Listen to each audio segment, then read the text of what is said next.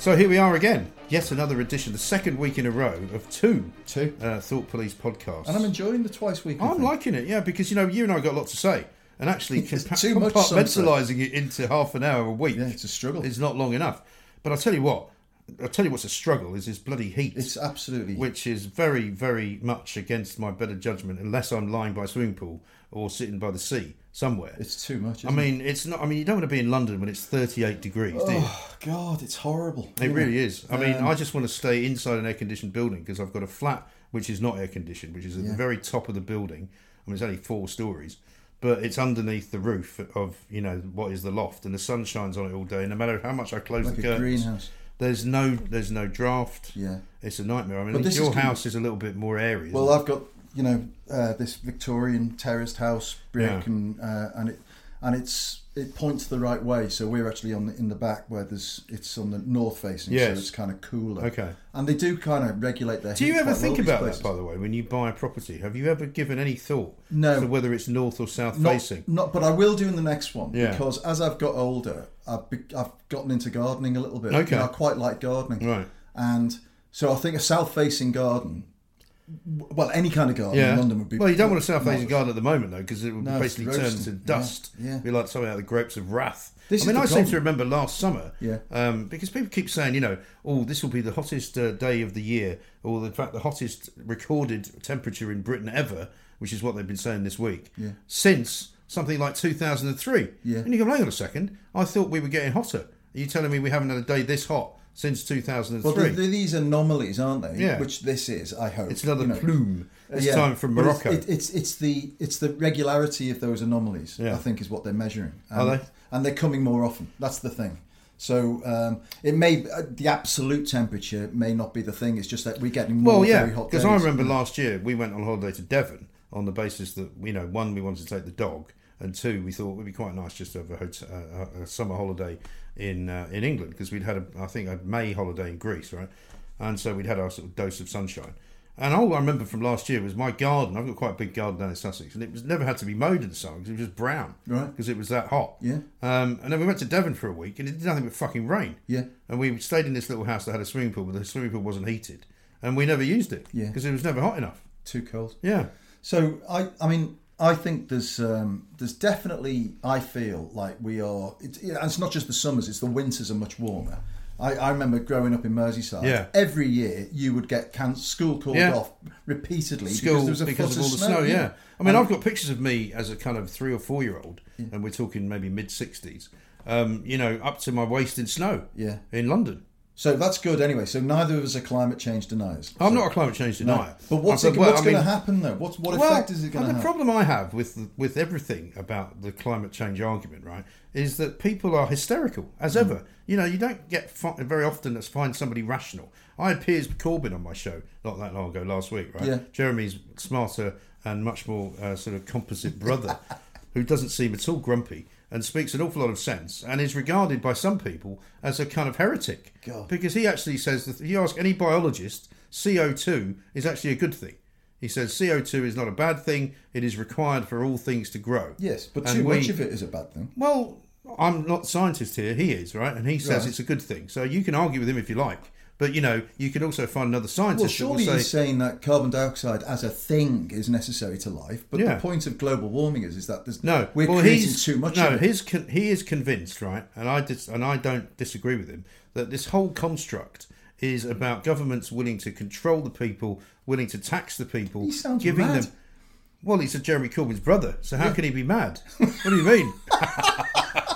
He's not mad at all. He sounds barking. He's not barking. So you think global warming is a sort of multinational parliamentary conspiracy? The climate change movement, yes, which is, we can both agree, a political movement, right? Yes. It is not at all based on a lot of scientific research. Well, I don't know if that's true. No, it's based... Well, it wouldn't come as no surprise to you to find that most Remainers who are mad on Twitter are also mad climate change activists, right? And shoplifters, no doubt. Well, I wouldn't make that accusation because I wouldn't try and besmirch anyone's character without knowing them individually, and would never lump apart people. From the fact that they're all mad. Well, I wouldn't say that either. You just did. No, I said they're obsessive and they think that climate change is a thing, and they think that staying in the European Union is something we should do. Right? There's an awful lot of people. You're putting those two things together now. Well, I am, because I see it and applying on a it daily. to 16 million I see it people. on a daily basis, right? Right. And the thing is that most of the things that we agreed in the last podcast we did that most of the stuff we're doing is pointless, right? Yeah. Most of the taxes that we're Yes. being asked to pay don't go towards saving the planet. Yeah. Most of the actions that we're taking are not going to save the planet.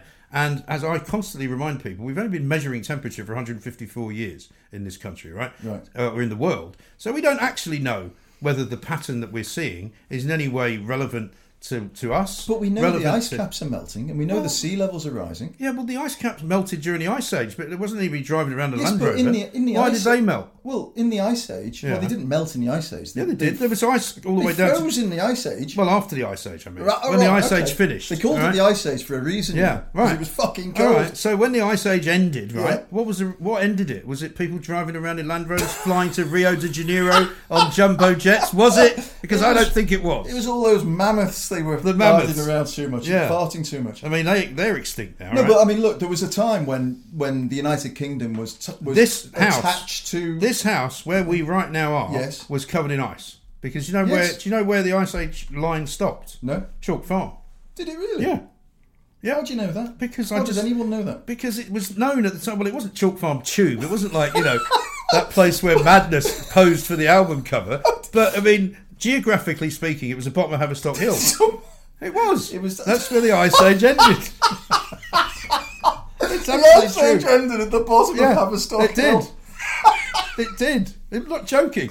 That's brilliant. Yeah. So your house currently would have been under covered in the ice. ice cap. Yeah. But why did it melt? Well, I don't know. You don't know. Because climate is cyclical. Is it? I'm guessing. Yeah, Well, it okay. must be, evidentially. Yeah, but my point is that the fact that the ice caps may or may not be melting because there are parts of the South Atlantic Yeah. where actually the ice is growing and it's getting thicker. Is it? Yes. And that can be found. I mean, you can find evidence, as we said before, for any number of different theories. Okay, the North Pole ice cap is melting, no question. You can see it on a daily basis. Your good mate Sir David Attenborough goes up there regularly, and blows the shit off the fucking greenhouse effect by flying up there and filming and flying about with all of his crew, burning loads of electricity in holes in the snow. Yeah. But in the South, it's a different matter. Is it? Totally.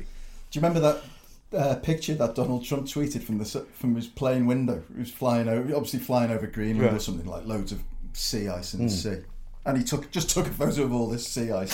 Said, so much for global warming. Like he just completely proved it. Yeah, well, exist. of course, that's the thing. But I'm no doubt many of Trump's supporters will be reusing that and saying this is great. Yeah. But I mean, you mentioned what it used to be like. I mean, I remember, for example, you won't remember this, you're too young.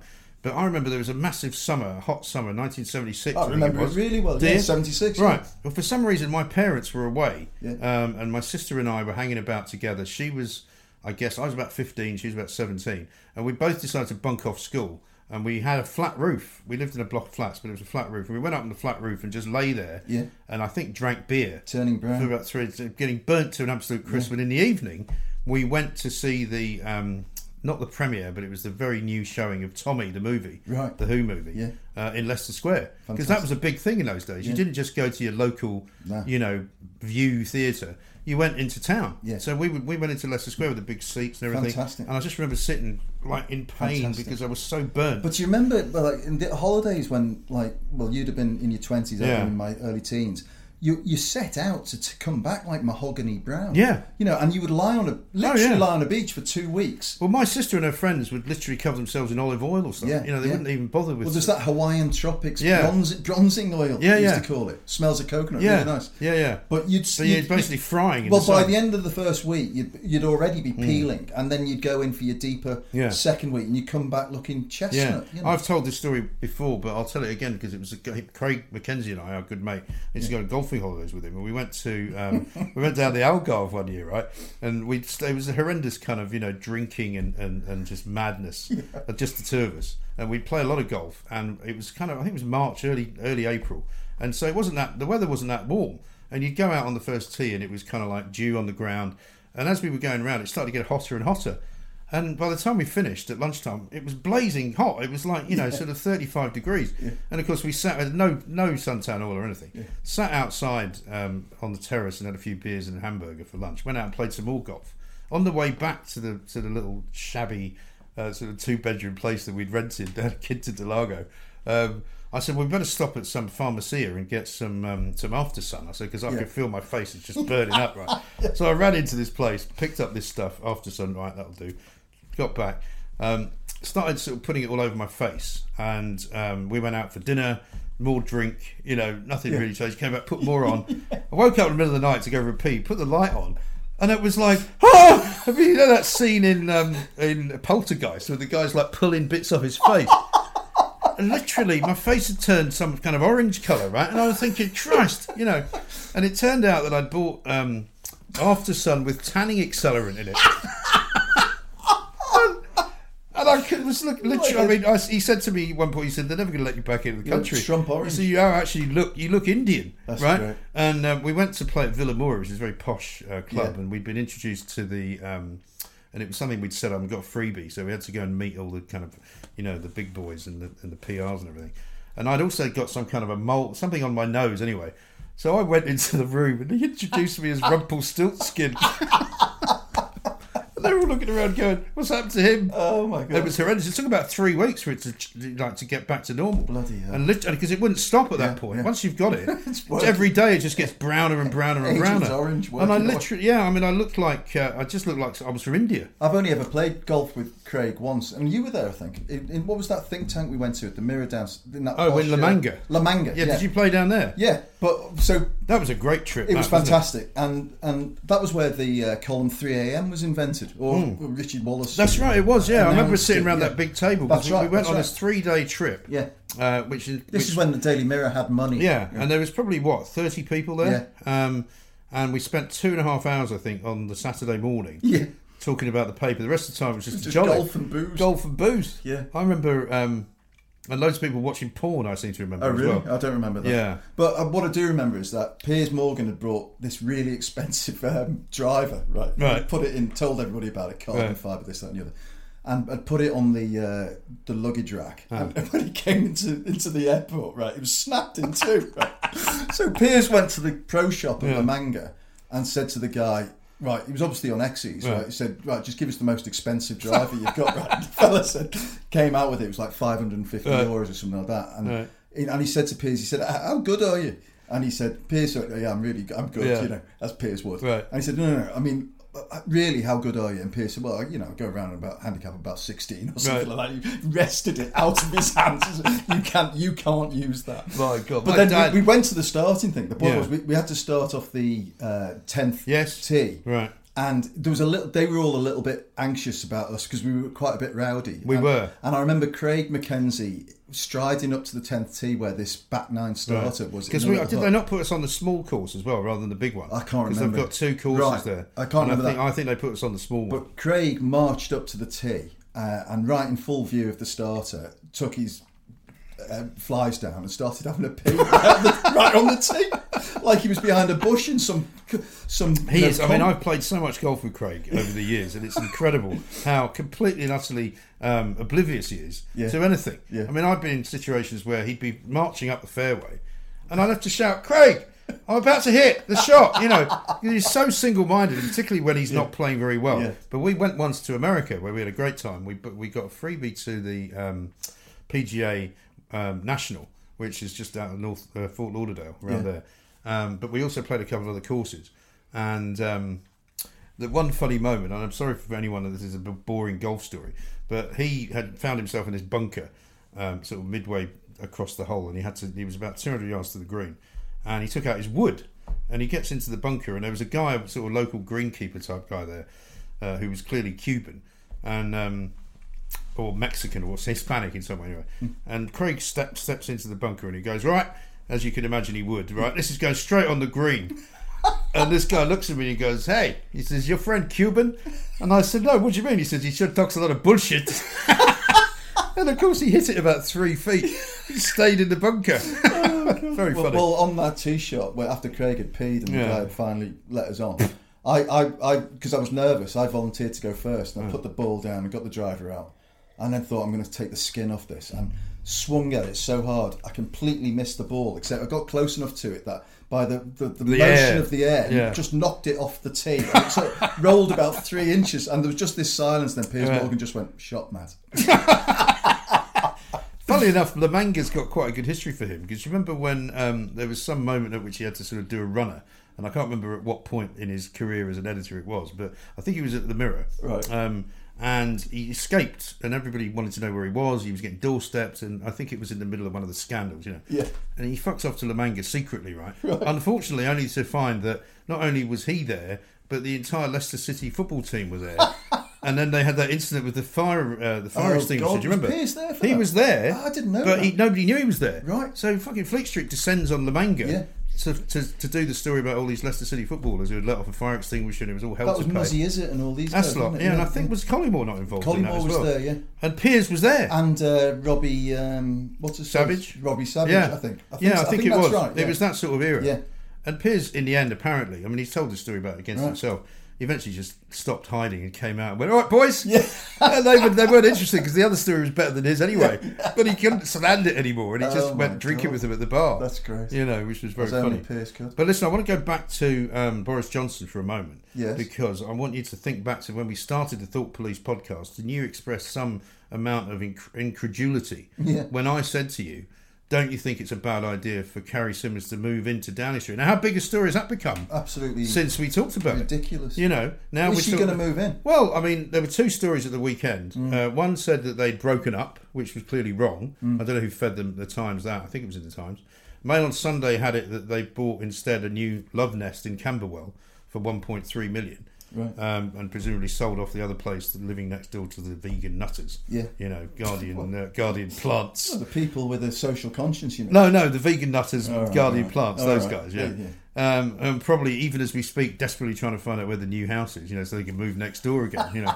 But isn't it interesting how it's become a thing where Johnson has now more or less said that he thinks it would be, quotes, unwise to move her in to Downing Street because it would the focus. So he's not going to walk up. As you said, you know, can you be a bachelor in Downing Street? Well, this is why I don't. I think it was I dismissed incredibly it at the time, prescient of me. It's a very, very interesting question, yeah. Because it shows you that as much as we may think we've moved forward in a way, say, for example, that lots of countries in Europe have, where they've all manner of different kind of living arrangements depending on what they do, and nobody really cares that much. But here we still do. Well, do you remember Francis Hollande was found shagging, and the story was more about the fact that he went there on a scooter, than the fact that he was shagging. Well, exactly. Kind of like, nobody really cared. And nobody cares if you're gay in certain countries. Nobody cares if you're straight.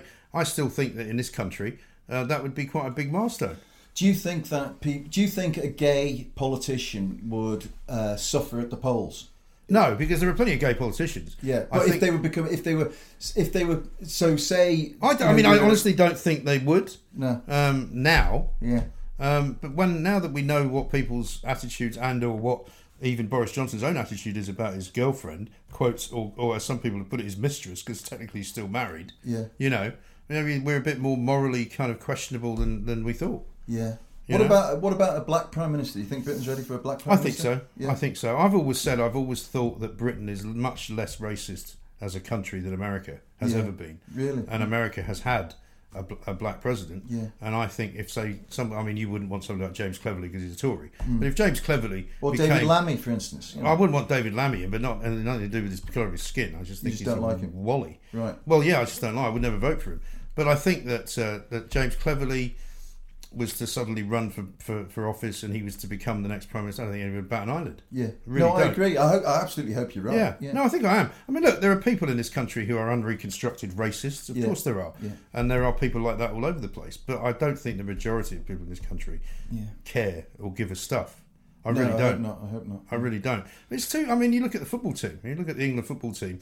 There's barely a white person in it. Yeah. For want of a better phrase. I mean, and the whole of sport is in this country, in which we are being very successful. Yeah. As we talked about when we talked about the cricket, is incredibly multicultural. Well, my daughter's a good athlete, and she runs for. She does all track and field for London Heathside. Right. And she was competing at the Allianz Park where Saracens play. Oh yeah. And it was under 15s, 17s, under 13s, And honest to God, you had every single colour across the spectrum. Yeah. It was like what you see in a mini Olympics. Like lots of young, tall black kids doing sprinting, lots of tall beanpole white kids doing the high jump. But it's definitely true that that sport, I think, has been a great kind of door to defeating racism. Because how can you cheer the England football team? Yeah. And be a racist, but some people do. Incredibly, there are still people who are like that, which I find so abominable and pathetic that you just don't even. I mean, you don't even want to continue being considered to be from the same country or something like that, really. You know. But also, I think our kids are very much less judgmental. Do you think even that's we are more of a London thing though than it is? Not really. I don't think so. Do you think if you go to a school in Aberdeen, for instance, where all the kids are white, you know, do you think that when those kids come down to London to work, London doesn't freak them out a bit? I don't think so, unless they've got parents who are like that. Because I always think that that's where it comes from. Because most kids, and my own kids included, are so inclusive about everything that, you know, they look at me like some stupid old git, which is entirely as they should look at me, you know, because adulation's all very well, you know, but, you know, occasionally, but occasionally it's good when they, you know, like when I tweeted out that, you know, do shut up, you old bore, to Sir David Attenborough. You know, my daughter Emma, who worships the ground on which I walk, she just was like, I didn't like that, Dad. Yeah. And I'm like, so? What, because it was ageist? No, because Sir David Attenborough is like saint. Godlike figure. You can't criticise him, you know. I think ageism, and I've been guilty of this in the past. Ageism is far more likely to be a thing, I would say, nowadays. Yeah. And a lot of it comes, I have to say, from people who are supposedly on the tolerant left. That's right. You know? And I've been guilty of it, you know, and I realise it's a blind spot, and I think it's a blind spot for a lot of people that, you know, you quite casually... Well, it's always good. The way to do it, from my view, is, and we've all made mistakes in certain ways that we've either written down or said or whatever. Yeah. Substitute whatever it is that you're attacking with black or Jew or something like that, or Arab, and then would you say anything, it? And then would you say it? Yeah. And if the answer is, well, actually, that wouldn't look so good. Yeah. I think you have to. I think you have to be careful. Yeah. You know, because also, I mean, the thing about the whole Remain Leave argument as well, where you see, you know, generally speaking, the Remainers saying, oh, it's all the old people that voted. You know, I'm sorry, whenever I look at, you know, marches in favour of Remain, it's all old people. Yeah. You know, there's plenty of old people on both sides. True. It's the same as plenty of young people on both sides. And a general lack of diversity on Remain marches. Very white. I'm surprised Jon Snow hasn't remarked on it, to be honest. But he only remarks on the things that are white that he doesn't like. Yeah. As opposed to the things that are white that he does like. Yeah. You know. No, there's a lot of truth in that. There is a lot of truth in that. But I mean, you know, at the end of the day, going back to the weather, I wanted to talk to you a bit about the weather coverage that we've done over the course of time. Because of course, I mean, it doesn't take long, does it, for them to do the few What Scorcher headlines? You know, hotter than July. Well, they've got the graphics. Bermuda. I mean, those burning sun graphics that you see on the front page of the tabloids. They're sort of like they're on the first column of things to drag over. But do you remember the days when? I mean, papers are now kind of actively not doing it. But there was a time when all that you would do, if you were on the picture desk of a national newspaper and it was a hot day, was you'd send a picture, some local guy from Bournemouth news agency down to Bournemouth Beach, find a nice looking bird in a bikini, and send it up. And more often than not, like a sort of 16-year-old. It's all very creepy now. You think about it, isn't it? Yeah, it really was. Yeah. And nowadays, when they do sort of pictures of people sunbathing in Regent's Park and stuff, they have to be quite. Shall we say, all-encompassing. No, but that's only like 15 years ago. You would have. I mean, I think it's even more recent. No, than like that, the Times. You know, all newspapers would have a picture of a pretty girl taking advantage of the unseasonal sunshine. You know, and it's you couldn't do it now. No. Well, I remember when I was at university. You know, when I was at university in Bath, right? Yeah. And I was sort of wanting to be a journalist, working on the local paper, not the local paper, the student paper, which I became the editor of, right? Yeah. And I used to know a guy quite well through my parents, who was the Bristol correspondent for the Daily Express. And he rang me up one day, and he said, "Have you got any dolly birds working for you?" And I was like, "Sorry, what do you mean?" Yeah. And he said, "You know, it's a couple of good-looking girls. You know, it's a lovely hot day." He said, "I've got to find somebody to take a picture of." You're kidding. And he sent a photographer to our campus, right? Yeah. And there was a couple of young girls that were friends of mine who didn't really work on the paper. Yeah. And this photographer arrived and he said, right, let's go and take some pictures. And they just in summer dresses, you know, but it was a sort of... But they were up for it. But they were up for it. And this guy was taking their pictures and what do you do on the paper? Yeah. And they were kind of looking at me and I said, oh, they do, variety of things in Variety. It's all bollocks, right? But it's good that that's gone, isn't it? Absolutely. Yeah. No, I mean, I can't imagine now somebody ringing me up at Talk Radio and going, you got any decent looking women there? Yeah. You want to come down and take some pictures? Can you go home and get their bikinis? Yeah. Do you mind? It's really changed, hasn't it? It's really changed. But it's so, when you think back, and I'm just thinking back now for the first time really in that context, it was so creepy, really. And a lot of the stuff was, it's pervy, really, a lot of the stuff. And I remember editors going through, I remember an editor, I won't name them, and it was an editor of a paper not in London that I worked for. And I remember him looking at these pictures and saying, oh, that'll give him a wee stiffy. And that was the sort of goal so that'll turn the blokes on. Well, presumably that was the original point of the whole page 3 thing in the Sun. Must be, I suppose. But I don't know. Because, for a long time, people argued about why the hell would you want to get rid of it? Yeah. Do you remember when Claire Short was campaigning to get rid of it but years Rebecca years ago? Wade, when she got made editor, she came in, everyone thought this is the end of page 3, and she came in day one with a I love page 3 badge on it. But then eventually they said, well, actually it does seem a bit weird. And was it Dominic Moen got rid of it? I think it was, Good for him, yeah. But, she was involved in that as well by that stage. Yeah. But here's the thing, I'm not sure if the Daily Star still do it. I think they might do.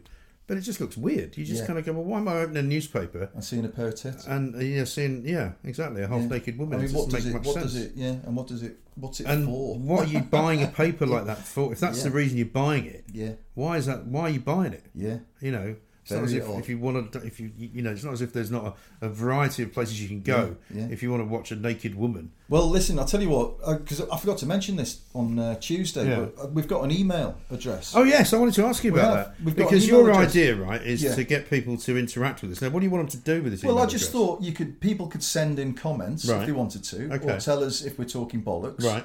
Or they could ask us to talk about certain subjects. Oh, I see. If they think, Mike and Matt would be great talking about ... Oh, okay. They could suggest that. But it could just be like a weekly sort of letters bag, and sometimes we could discuss it. Right. And you don't think you're just opening yourself up to a load of abuse? Well, almost certainly, but plus ça change. But anyway, I think the email is thoughtpolicepod. Right. As it sounds, at gmail.com. Well, do you know what I'll do? Because we've got a spot on the Twitter account where you can put an email address. Great. I'll put it there as well. Great. I'll tweet it out. We can do it on Facebook as well. Perfect. With exactly what it is. So it's thoughtpolicepod at gmail.com. And the other thing people can do for us, if you're enjoying the show, give us a rating on iTunes and leave a comment.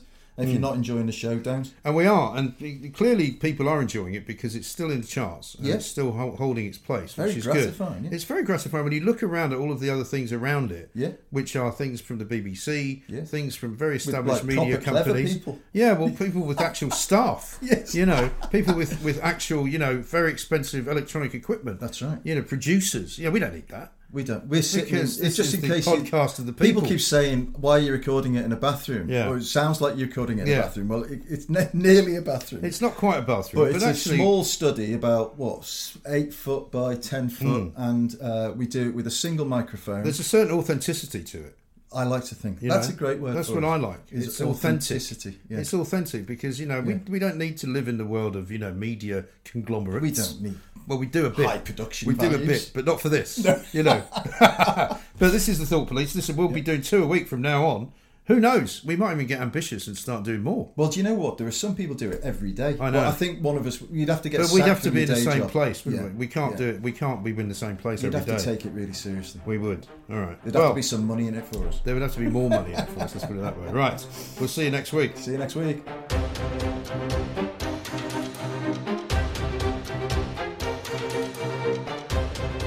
This house where we right now are was covered in ice because do you know where the Ice Age line stopped? No. Chalk Farm. Did it really? Yeah. How do you know that? Because How does anyone know that? Because it was known at the time. Well, it wasn't Chalk Farm Tube. It wasn't like that place where Madness posed for the album cover. But I mean, geographically speaking, it was the bottom of Haverstock Hill. It was. That's where the Ice Age ended. The Ice Age ended at the bottom of Haverstock Hill. It did. It did. I'm not joking. That's brilliant. Yeah.